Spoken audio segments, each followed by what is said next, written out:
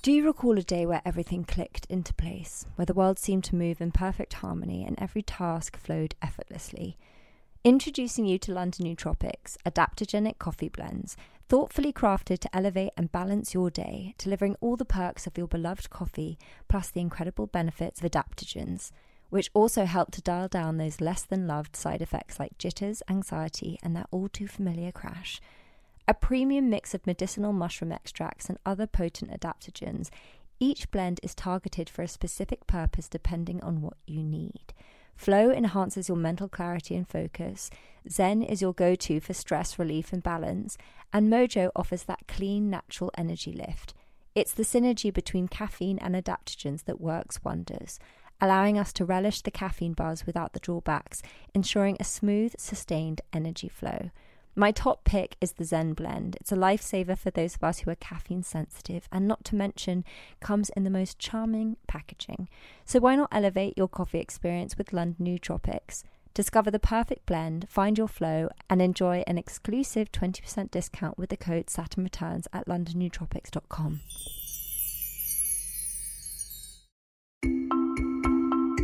Hello everyone, and welcome to Saturn Returns with me, Kagi Dunlop. This is a podcast that aims to bring clarity during transitional times where there can be confusion and doubt. Pausing this for a moment because I've got something exciting to share. Today's episode is brought to you by London Nootropics, the masters of crafting adaptogenic coffee blends that don't just taste heavenly, but they also boost your energy the right way. Now, we all love that zesty kick from caffeine. It snaps us awake by outsmarting those sleepy adenosine receptors in our brain. But here's the kicker. Caffeine can hike up our cortisol, giving us the jitters or anxiety, particularly if you're like me and caffeine sensitive. But that's where the magic of adaptogen steps in. These natural heroes level out our cortisol, smoothing the energy boost from caffeine without the downsides. Plus, while caffeine tends to rush in and fade away, leaving you crashing, adaptogens extend that energy, keeping you vibrant without reaching for another cup. So if you want to find your most productive self with lion's mane and rhodiola in their flow blend, cordyceps in Mojo is known to increase our aerobic capacity, oxygen flow, and boost ATP. So it's perfect before a run or workout or when you're feeling fatigued. So if you're intrigued and you want to dive deeper into their blend secrets and discover which adaptogens sync with you, try visiting their website. And because you're part of the Saturn Returns family, enjoy a special 20% off at London Nootropics adaptogenic coffee with the code SaturnReturns. Enjoy! Today I'm joined by one of my best friends, Louise Troen, who is currently working as the Chief Marketing Officer at the self-hypnosis app called Reverie. But Louise has experience at some of the biggest global brands, including Airbnb, Bumble, and Headspace.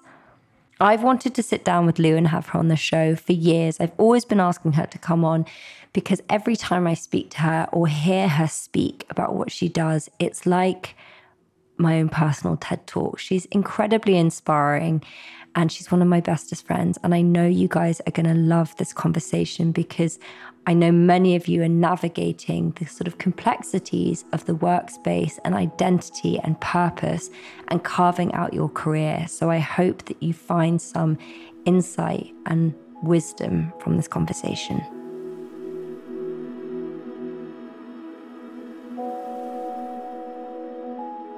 I've been looking forward to this conversation. I feel like we've been talking about it for over a year. Well, I've wanted you on the podcast for a couple of years, just to kind of add for our listeners. Lou is one of my dearest friends. Lucky me.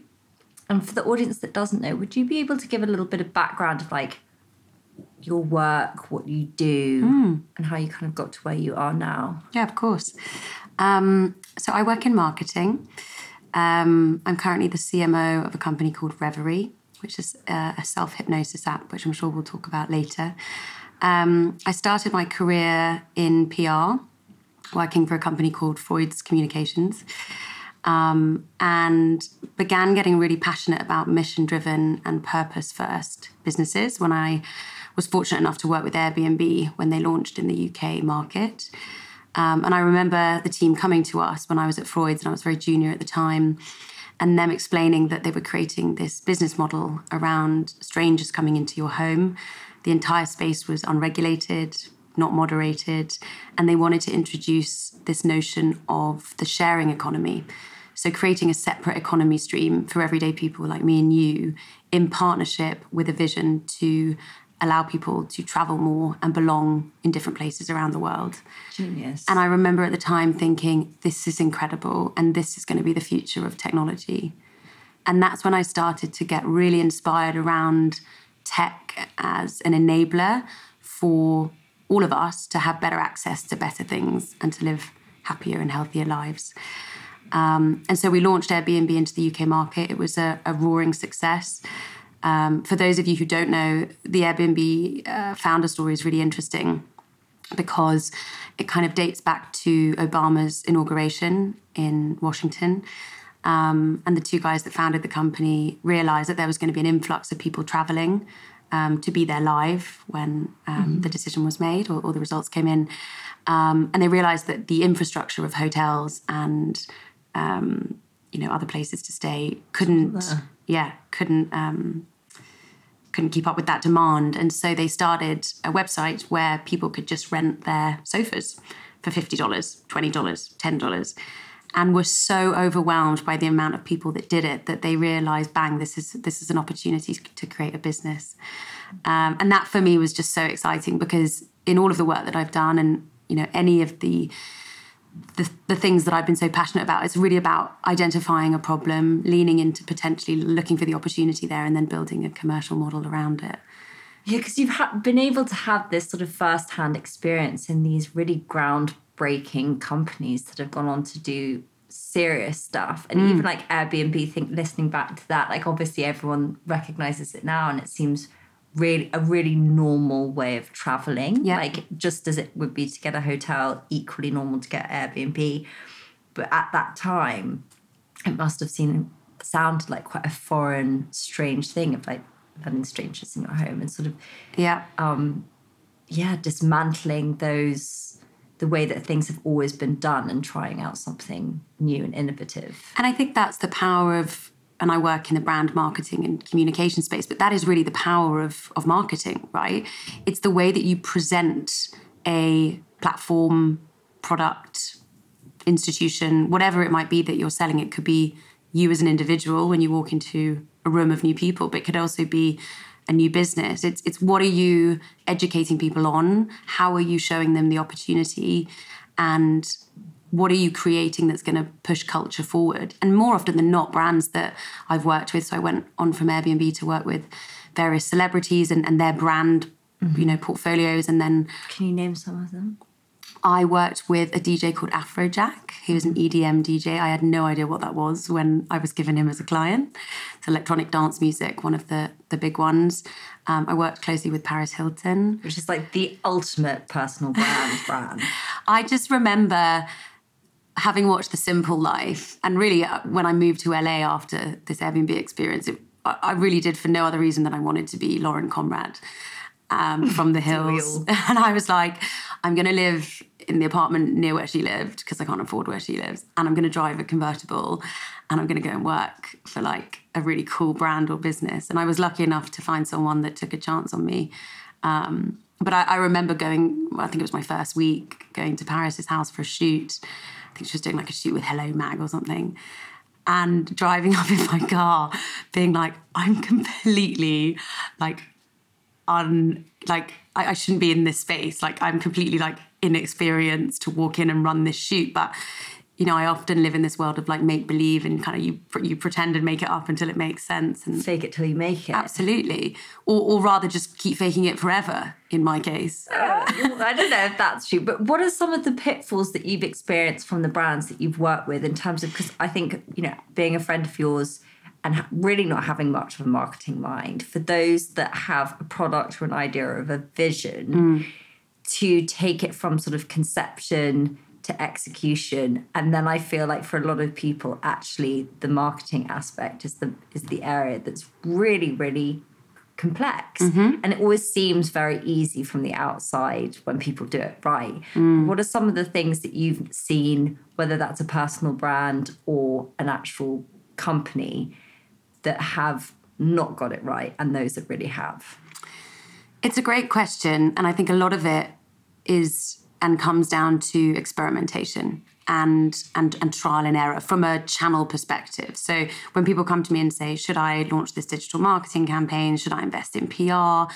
My social media isn't up to scratch. Like, should I invest in that first? You know, a lot of this depends on, one, what your product functionality is. So how and what are you offering to people? Two, where you're meeting your consumer, which channels are they engaging with, of which you need to make sure you're showing up on. And three, does your creative and the way that you're coming across in personality, in tone, in visual, in sound format, does that feed into all of those needs within those channels? So the conversation around marketing distribution specifically gets quite complex. But I think ahead of that, anyone that owns a brand or business needs to take a step back from that and say, what is my vision and mission, and how does that inform the values and virtues of how I'm going to run the business? All of the companies that I've worked for and still, you know, work with started with, what are we trying to achieve here? And this isn't just saying we want to take Bumble as an example, one of the companies I work for. It wasn't just about empowering generations of women to make the first move. That was the vision, but the mission was just to get more women going first, addressing situations, leading with a confidence. It's beyond the dating. Yeah. What I will say, and this is sort of in hindsight, looking back at Bumble, is that one of the challenges when you grow very fast as a young company like Bumble did is that you try and diversify very quickly. We want to move into friendship. We want to move into business. Now we are this entire ecosystem where women can make the first move in all of these categories. If I was to look back, you know, our members and our consumers were telling us that they were using it the most for dating. And so whether the right decision was to diversify that as quickly as we did versus investing in the dating component to make it even more regulated, even more safe, even more moderated, even more empowering as a place for women to find both casual interactions but also long-lasting love. You know, I question whether the speed and pace of which we diversified the brand was relatively beneficial to the business long-term, but also from a revenue perspective, really that was driven out of the dating side. Interesting. It kind of makes me think about, you know, when people start stuff, this dance between niche and knowing your target audience versus trying to be for everyone. And I definitely sometimes, you know, struggle with that, because I think when you have an idea or a vision and you don't necessarily have, I mean, you might have people that have done it slightly similar or some examples of inspiration, but ultimately you're starting something completely new. Yeah. How much do you home in on like a niche, like a sort of having that avatar, if you will, of a specific individual and like going for that versus, but I want everyone to have this thing and I want it to be accessible for every person. So I'm going to really open up the language. And sometimes when you do that, you can end up being for no one. Yeah.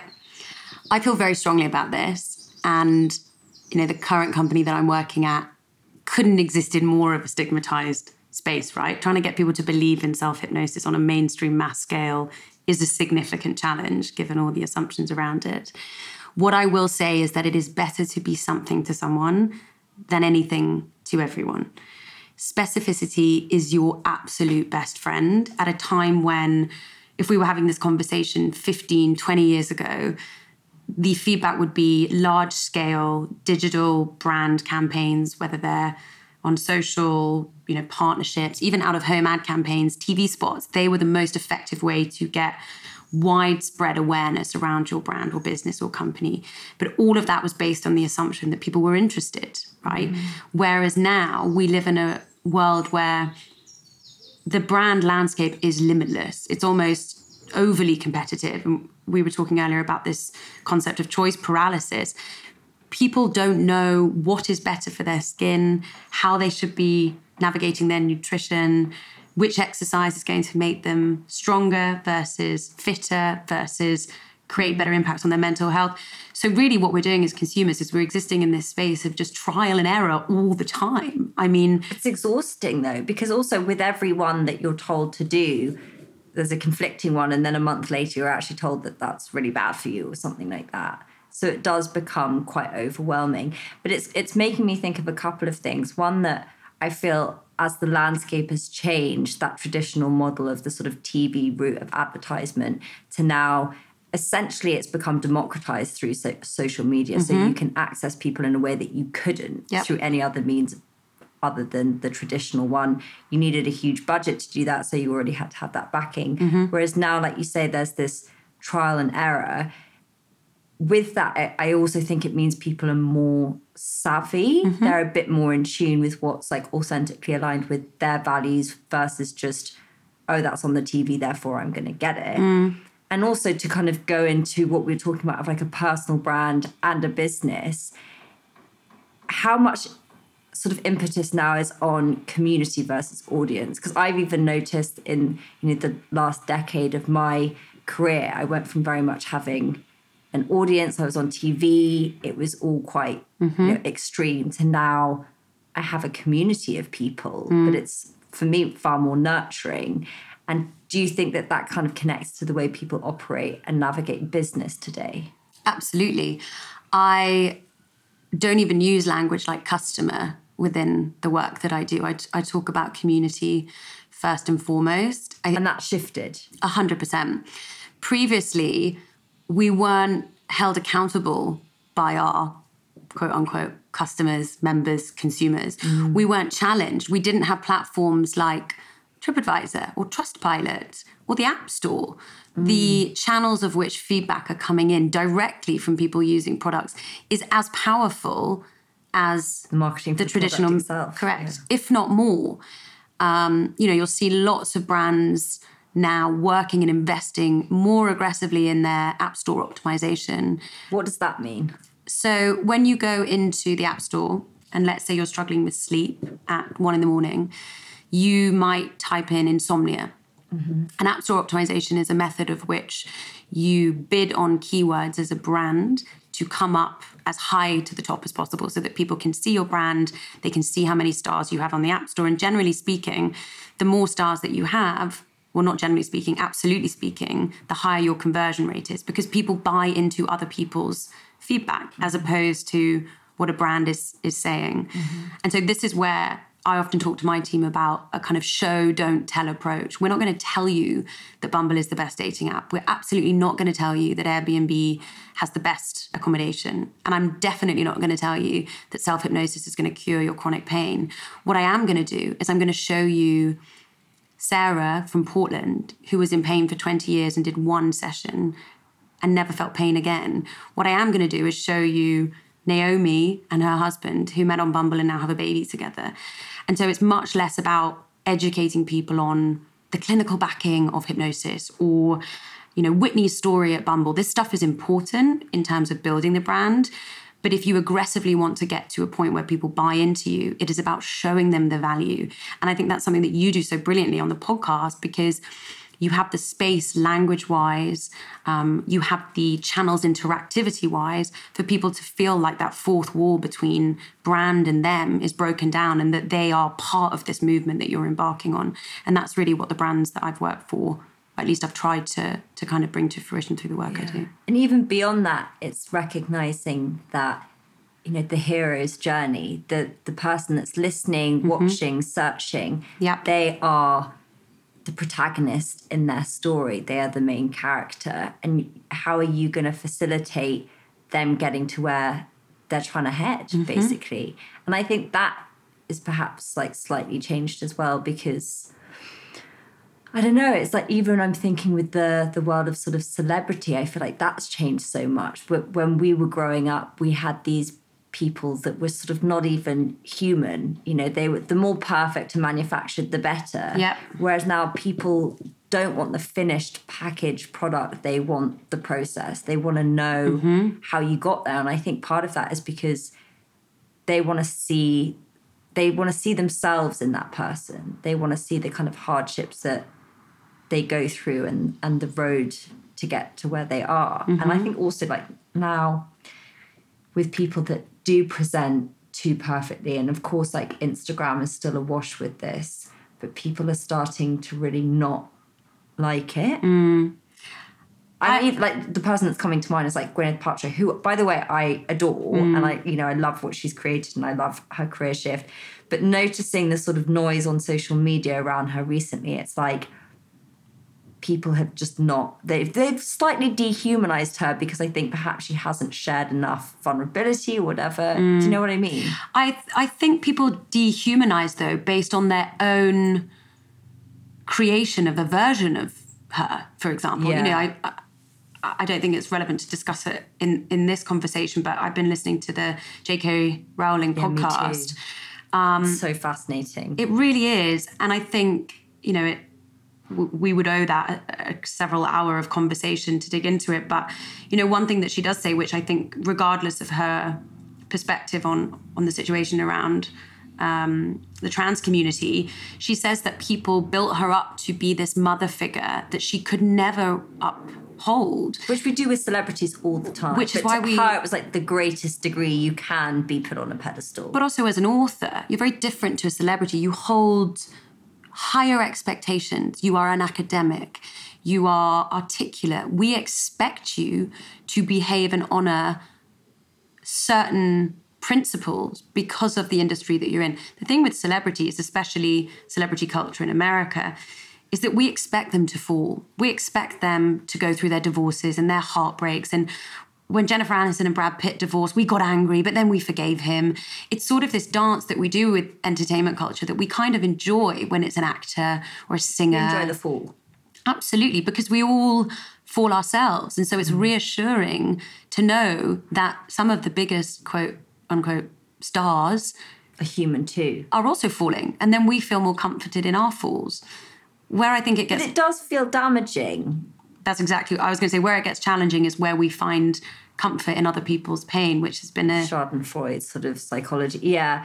And that as well, again, it's always existed, especially in celebrity culture. You only need to go to the sort of the Daily Mail comments and it's like the cesspit of humanity. But within the realms of social media, people are doing it to each other left, right and centre, and also guising it as sort of virtue signalling of like, as if they're doing something good because they think they have a cause that's worthy, but actually they are just, my friend calls it like digital stoning someone.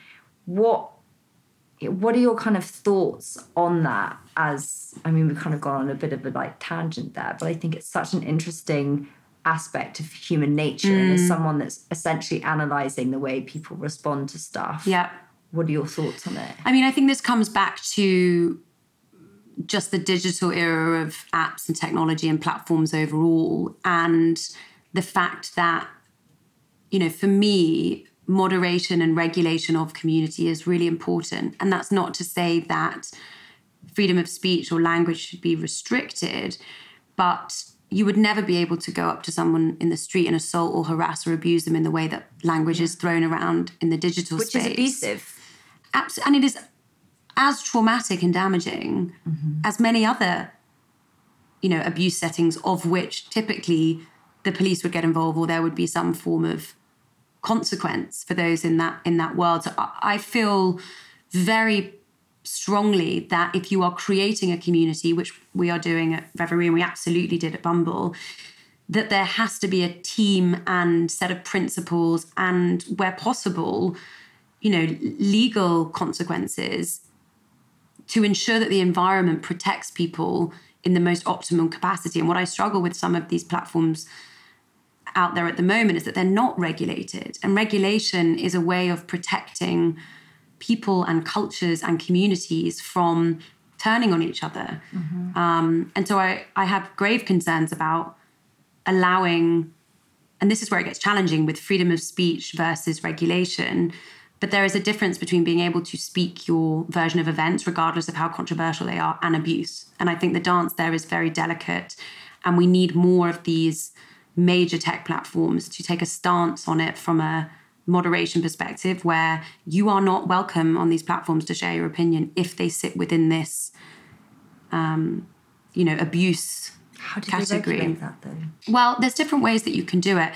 One of the things, there are actually several brands that are working on ways of, and Bumble actually brought this into the app, using AI, artificial intelligence, to catch language, verbiage. There are various other institutions and platforms that help catch language that is either bullying, misogynistic, racist, the entire spectrum of what counts as inappropriate or abusive terminology. It can catch people using that in the digital space and then block them, ban them, or at least send them to a human to regulate or monitor their profile. So there can be more accountability. Yeah, but what it requires is investment from the brands. Right. And this is where I come back to, I vehemently believe that, and I felt very strongly about this with our social impact work at Headspace, which is another brand I worked at, that brands have a duty and a responsibility to almost show up like our political systems should. Because they're as powerful as. And our political systems are failing us. Our social systems are overwhelmed. Our healthcare systems are in disarray. And we have brands that represent vision thinking, that offer access to education, healthcare, beyond. And we are not using them in a way that is propelling culture forward. We are too focused on them being commercially viable. And I think there is a role that every brand should take where social impact is at the core, rather than thinking, okay, we're selling these sneakers and for every pair we'll plant a tree.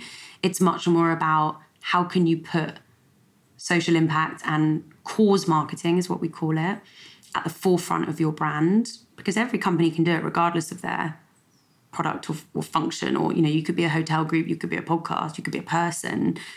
I think it's understanding what is my role in culture from an impact perspective, and how can I leverage the reach, the investment, the team I have to drive that forward. And if we all invested in that, I think the world would be a much better place. And also, just for anyone listening, regardless of where they're at in their career, that's something that we should all take into account. But it also works commercially. Look at Patagonia. Well, I was going to... My next thing was, without knowing very much, I could imagine that for systems and big corporations to actually change their behaviour or put a huge amount of investment in these kind of areas, is it sort of they're all looking at each other thinking, well, I don't want to take a profit hit, so I'm just going to carry on as I am because it's working from a commercial perspective, and therefore not doing it. But then you just said it is actually commercially beneficial. And then, Patagonia is a sort of an amazing example of someone that actually has done so much. But what has the sort of domino effect, if there has been, or ripple effect been of that, if there has been any at all?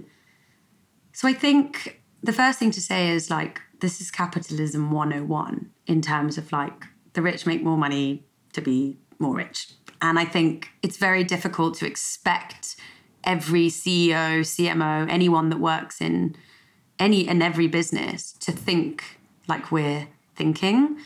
There is an inherent desire from humans to be successful, make money, be profitable. And so for me, it kind of comes back to a mindset shift from every individual. Why and what is our legacy here? We know that there is a baseline of a salary that equates to happiness, and it is much less than many people. Yeah. And it is was it 60? It's about 64 grand, Yeah. Is the optimal... 70,000 US. Yeah. Which beyond that point, you don't feel any... Beyond that point, it doesn't add value outside of maybe a slightly bigger hotel room. Maybe you get to fly a class better. But those things make you happier. No, it makes you feel like you have achieved. And then what tends to happen is that you're on this constant hamster wheel of acquisition of assets. Of the hedonic treadmill of okay, well, maybe if I have an even bigger house or a new car, new wife. But you see it, and it really became apparent to me during my time in LA, where it was everyone had all the things. They had the glossy house, the shiny hair, and they were some of the most unhappy people I've ever met. The people at the very top of that sort of hedonic world or hedonistic lifestyle. And it really made me think, it's okay, we're all sort of chasing this. But I think this is also where, I talk a lot about career trajectories, and I mentor several young women who are in their mid-20s saying, I'm not where I thought I should be, or I haven't had a pay rise in a year, or, my boss isn't inspiring enough. And I think for me, the advice there is always come back to what makes you leave work feeling fulfilled. If you don't feel that, either if you're not learning from someone, if you don't feel passionate about the work that you're doing, to take a jump and to take a risk, because that will always be where you operate at your best. Not even just about happiness, right? Like I've always followed very different brands, from mental health to dating apps to motorsports, to music, to fashion. I've kind of worked across the cross section, but I've always come back to, does this product or platform inspire and propel something culturally forward? And that could have been a pair of Converse sneakers. Like, what I loved about Converse is that for £20 or now £30 for a pair of Chuck Taylors, you could buy into an entire representation of music and risk and, cultural relevancy. And that is a really powerful message to send to young people. And so I think there are concerns that I have around a couple of things at the moment. One is that we're also obsessed with this success hierarchy, that we actually forget to enjoy the work and the impact that we're having in the now, which is one of the most fulfilling things, that we should all be focused on. And the second thing is if you're not being paid your value, do not expect that to change. Leave. People will only ever pay you your worth when you tell them what that worth is. And the more varied your experience, the better. I was always told at a very young age, stay on a trajectory, keep working for the same boss, stay at a company that everyone knows the name of. And I did the opposite. I left Freud's after a year and a half. I was in LA for 2 years. I came back. I worked with Converse and Uniqlo for a couple of years, jumped again to Bumble. I moved around at the speed of which my passion was moving. And I moved to companies and brands that I genuinely cared about, regardless of salary. And in the end, now the package and the salary benefit has paid off.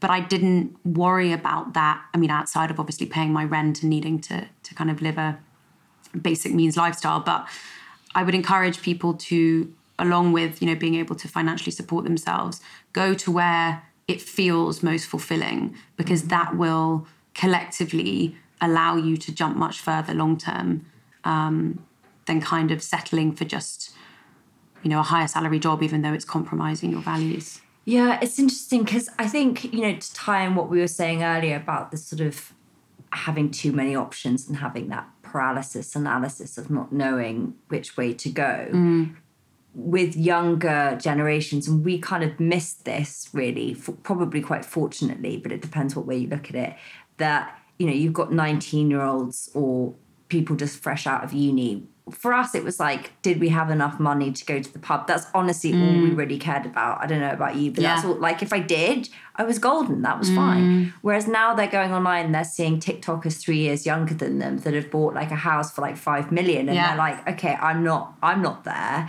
And it's changed the sort of the ladder, if you will, of the way things traditionally operated, which was very much, we came out of school, we'd go to uni, we'd all get jobs that didn't pay anything, we'd be interning for ages and not being paid anything, and then we'd slowly make our way up the ladder. And of course, then some people excel, some people don't so much, and then it goes in different directions. But now that's happening from a much, much younger age. And we also have visibility across it all the time. So we're seeing how so many people are living their life in different ways. They all look wonderful. They all are conflicting. It's overwhelming. But on the flip side of that, I think it's created or intensified this idea that our identity and our purpose and what we do are all very intertwined in a way that they weren't. Like, my mum's like, we got out of uni, we had a choice of 5 jobs. Yeah. And that was really quite simple. And it wasn't viewed as like,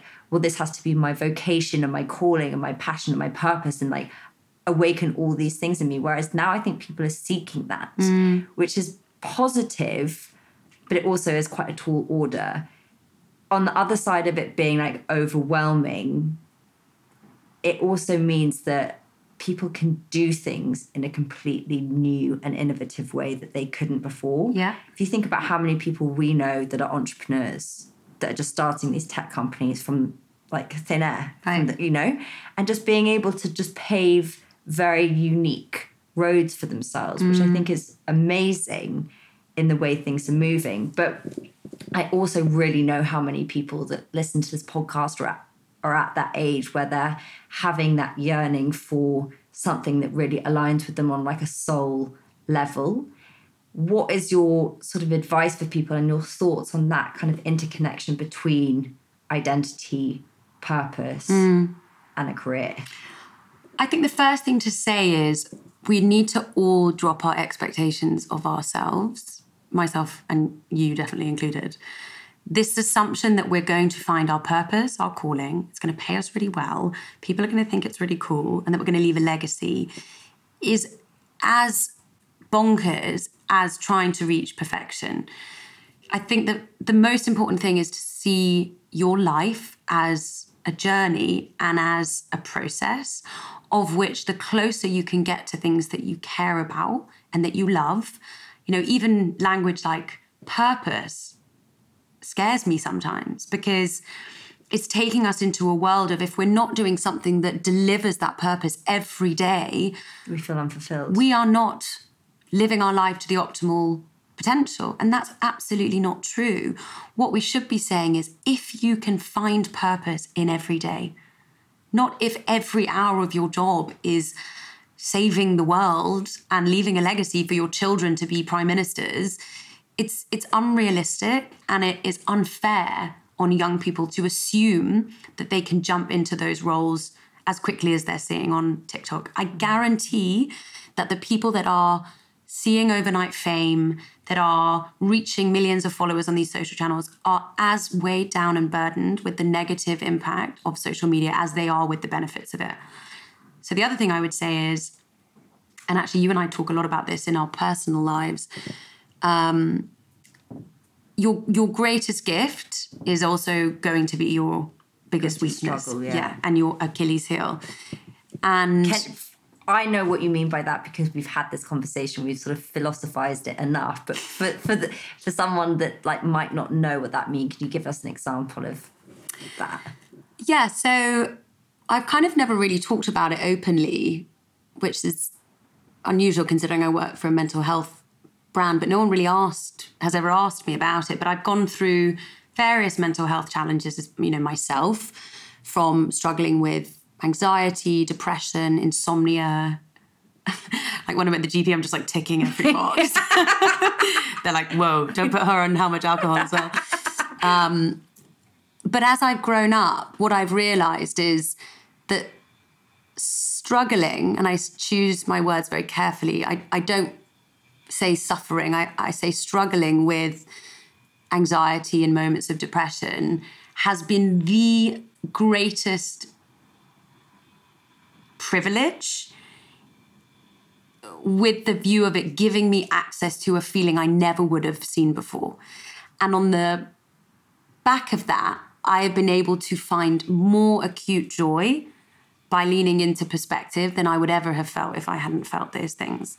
Days when I don't feel anxious, moments I haven't felt low, I am dripping in joy because I feel so fortunate to be away from some of those other challenging feelings. The other thing that I will say is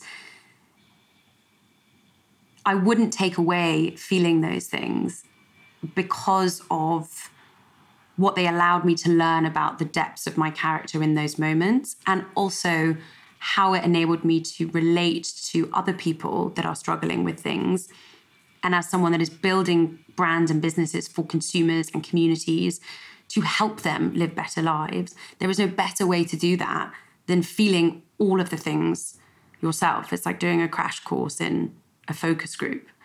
And so when I say, my greatest gift is my Achilles heel, I would say, take anxiety.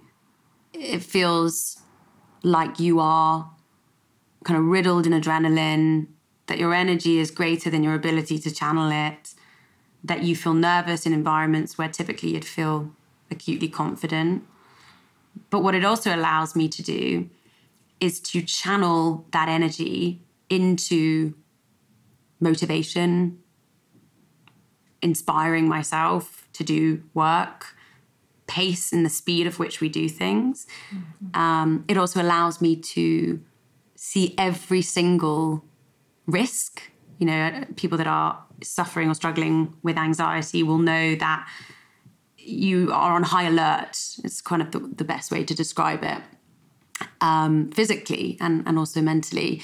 But what that transpires in a work capacity is that you generally can see all of the risks before they come to fruition, which makes me really good at my job, because gaps that other people would typically see, I've already caught them because my brain is wired in a way to protect me from those environments.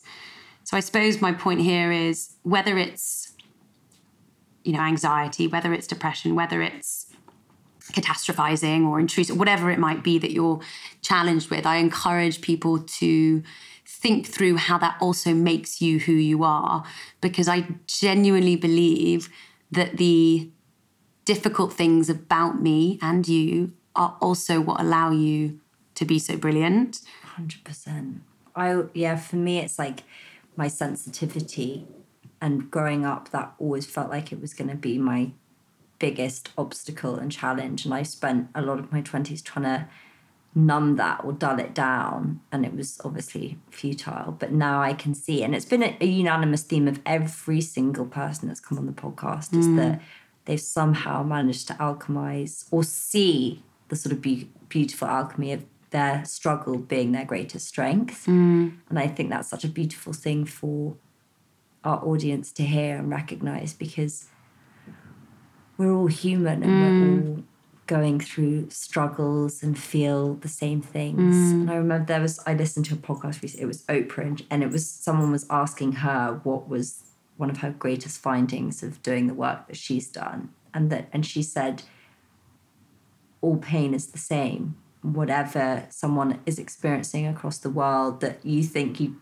can't, you know, say a woman in Africa has lost a child, but then, you know, someone around the corner here has, it's like, it's the same. Even if you don't feel you have anything in common with that person, that feeling of loss is the same. And strangely, that's a very comforting thought, because I think when we're in that state in ourselves and we're in, you know, we have that cloud of depression, it can, one of the worst aspects of it is feeling like you are the only one experiencing it. I think we've all been there when we've had our moments of depression. I know I've called on you when I have, and that's why we often isolate ourselves. Or when we're going through a heartbreak and we're like, no one has ever felt this pain. And actually, when you realise that everyone is and has and is learning and growing from it simultaneously, and it actually kind of forms you into a more beautiful, well-rounded human being. It's all part of this like tapestry of our characters, that if we were sat here, which I hope we will be, you know, when we're 80 years old, reflecting back on our lives, no one wants to tell a story of a life that was perfect, brilliant all the time. If I was to sit with any new person that asked me to explain to them how I got to where I was in my career, the things that I've learned, all of the advice I would give would come out of really difficult moments. All of it. You know, I moved to this country on my own. I went through a difficult breakup. I, you know, went through various challenges in my career. I nearly went through a burnout. You know, I'm now with someone who's just gone through cancer treatment. Like, all of these things are the things that define me, my relationships, and how I view my life. So I definitely, I wish that I could say to my younger self, the things that you think are so terrible about yourself, Louise, have to exist for the brilliant things to live to. I think that's the most important message I would send to any young woman, is they have to exist. So you might as well befriend them and embrace them and be like, okay, it's going to be a difficult day. that guy broke up with me and I feel really terrible about it, but this is going to be a story and this is going to grow me and it will mean that it will guide me to the right person. And just constantly, and of course it's hard and there are days where you just, and by God, I've had the days where I'm just like, okay, no, I can't go into that like constant positive, optimistic thinking. Yeah, but it's not sort of spiritual bypass. It's not like paint it over with a positive thought. It's just reframing and knowing like, guess this is how you can sit in that pain. You can marinate in it for a little bit, but know that you'll give yourself that time where it's like, okay, no more. Because I think the worst thing, like we hear it, but I don't think we really change our behaviors. Like if we were talking with our 8-year-old selves, they would probably say like, why did you waste so much time beating yourself up, telling yourself you weren't enough? Say, like I saw someone put up this thing the other day. It was like, don't spend 95% of your life trying to be 5% lighter or smaller. Yeah. And it was just like things like that, you know, think how much time, especially as women, we agonize over like where we should be better, where we should improve. And we were talking about this before we started recording of how that can also sort of go into the personal development space. And whilst like it obviously the space I occupy and it's crucial to me and my well-being, I have to check myself getting to the point where it's like, don't make life harder than it needs to be. Like give yourself compassion and allow yourself to experience joy when those moments come and be present in them rather than always thinking what needs to be improved. But also as part of that, tactically take away the things around you that aren't making you feel like that. If following certain people on social media makes you remove those people, come off social media, listen to the podcasts that nurture you and share guidance and advice and insight that empowers you. There is a way that we can also make better decisions. It's like self-regulating. Correct. Really. Like before the brands actually step up and do it, like we actually have to have that sovereignty and autonomy to be able to be like, you know what, scrolling for 2 hours in the evening or like 2 hours throughout the day with people that look like they're living a much better life isn't actually making me feel very good. And this kind of goes into the next thing I wanted to talk to you about was with the work, the places where you have worked, a lot of it is around mental health. What has been something that you've noticed over the last couple of years, even decade, of how many people are suffering, struggling with mental health issues compared to what it was sort of pre this digital world that we live in? I think the first thing to say is mental health challenges are inevitable with all of us, every single one of us. It's like assuming that you won't have a physical ailment of something, and that's everything from like falling over and bruising your leg to having a headache, right? It is part of being human that you go through mental health challenges. And I think the way that the category conversation has been up until the last couple of years is I suffer from mental health or I don't. You know, there's people that even I have conversations with, people that have worked or still work at mental health brands and companies that say, you know, I've never felt mental health challenges, which is absolutely inaccurate. Everyone is stressed at some point. Everyone has a tricky night's sleep at one point. All that mental health is your brain chemistry fluctuating, just like your physical capabilities fluctuate. And there are periods in your life in which it is more stable, just like there are periods in your life where you are physically healthier. And then there are situational moments where you might struggle more because of grief or a breakup, or it could be brain chemistry related. And so I think the most important thing to say is it is inevitable that we will all face some form of challenge when it comes to our mental strength, just like our physical. And the second thing to mention is it is wholly manageable to live a life, a full, thriving, brilliant, beautiful life with those challenges in tow.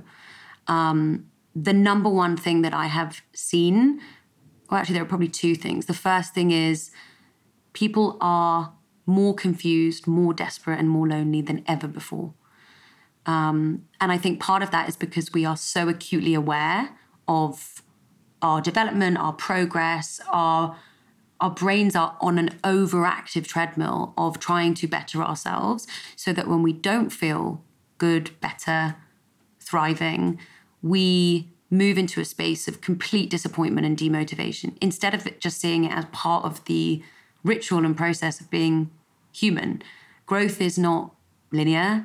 It goes constant, up and down and up and down. And if you look at any growth chart from any big brand or commercial business, it's not one direct line going to the top of the chart. It goes down, it moves up. There are seasonalities, there's more investment, your capital drops. But ultimately, on average, the curve is increasing. And that's exactly how we need to see our lives. And I think the trick to managing your mental health is to establish what the right combination of inputs are for your brain based on what makes you feel the optimal version of yourself. And when I say the optimal version, I absolutely don't mean the perfect version or the best version. I mean a version that can have a coffee and feel content, a version that can be in love and not feel anxious, a version that can feel empowered in their job but is still learning and knows that they're going to get things wrong. It's about being comfortable with your mindset as an individual. And I'm still learning those things about myself constantly. But one thing that we always do in marketing are these sort of A/B controlled tests where we'll launch, a billboard ad in one state in America, and we will run a TV spot in another state. And then we'll compare how people are interacting with those two channels to make a call on how we invest in the future. And I tend to do the similar sort of things with my brain in terms of measuring and monitoring if I don't drink alcohol and I exercise and I see the right people and I prepare for the big presentation that I have and I read the book that inspires me. If I do the combination of things that I know will make Louise the optimal person in that moment versus a combination of other things that perhaps aren't optimal for me, then I know sort of from a self-regulation point of view, when I do those things, I have a brilliant life or a good enough life. And so I think, this desperation and this loneliness that I'm seeing, and we've seen it, at Headspace, the amount of people that reached out to us. At Reverie, we get messages of, people saying we've saved their lives, that they felt completely alone until they found us, that they'd suffered with X, Y, or Z and had never found support before. I think we're living in a time where we assume that this digitalization means that we have more access to more information and more people, but that can also feel desperately overwhelming and isolating when you're not having that face-to-face connection. And so I think there's really a combination of, number one, identifying what are the right inputs for you and your own mental health to live, at the most comfortable pace possible. And the other thing is making sure that community and connection comes first before digital interaction, because I think there's nothing more powerful than people, like touch, energy, and we seem to be getting further and further away from that. And it doesn't surprise me that our, distribution of big pharma medications is increasing drastically. And I won't get the numbers right, but it's something close to 50% each year of additional medication being prescribed, which I think also shows the desperation of people. I think we're moving at a pace of needing therapy and couples therapy and people desperate to do things like ayahuasca to get to their trauma as quickly as possible and fix themselves. And there's part of me that just thinks that we all need to take a step back and just be a little bit more comfortable with this complex, crazy, chaotic human life, which will never be fixed by talking therapy necessarily or one particular spiritual experience. I think it is a combination of development that ultimately comes back to you as an individual and the inputs that you put in on a day-to-day basis rather than these big extreme quick fixes. Yeah. It's like it's the sort of daily discipline and the variables, and also having the sovereignty as an individual to know that like it's unique to you, and that there isn't going to be this one shop fix all thing that we can all do, you know. And the most empowering thing to do is to educate yourself on those inputs. So, you know, one of the things that I've struggled with is when I've had challenges in my life is going to doctors or GPs or people that have given me advice based on a book that they've read or something that they've studied, psychiatry that they studied 10 years ago for 4 years, and trusting in a system which isn't necessarily up to date with all the information that is coming out on a constant basis, whether it's clinical trials, whether it's academic research.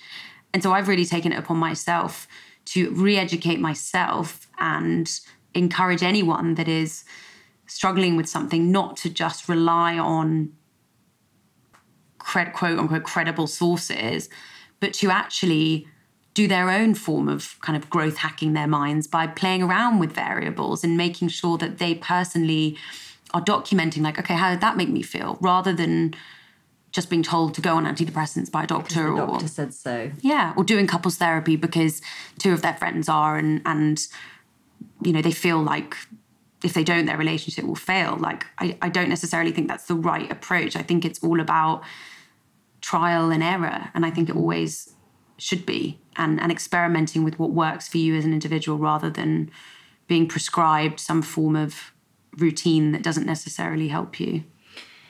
And as a final thing for anyone that's kind of listening, that's perhaps thinking about a change or going through their Saturn return and in that kind of chaotic moment, if you could, is there like a bit of advice that you'd have for, you know, particularly young women? I would say one of my favourite lines, which is in a book that I recently read for the 3rd time, but it opens up and it just says, for the girls with messy hair and thirsty hearts. And I would say that any formative or transitional period, like your Saturn returns, like a breakup, you know, like a new job, like all of these moments are desperately unsettling, but it is the unsettling that strips away the inessential. And when you strip away the inessential, you really feel who you are deep down from a character perspective. That's when the values and the virtues erupt in you. So I would say, going back to the reframing component that we talked about, lean into the chaos, write it all down, speak it all out, record it. That chaos will be your greatest gift in terms of your experience. And knowing what and who you are as an individual at that absolute core base, and Saturn returns is a great example of when you go through that, is where and who and what your identity is. So this big quest and question of who am I and what do I associate myself with? These unsettling transformative periods, that is when you will find that out. I love that. That is so beautiful. Thank you so much. Thanks for coming for having on me. I and loved joining us.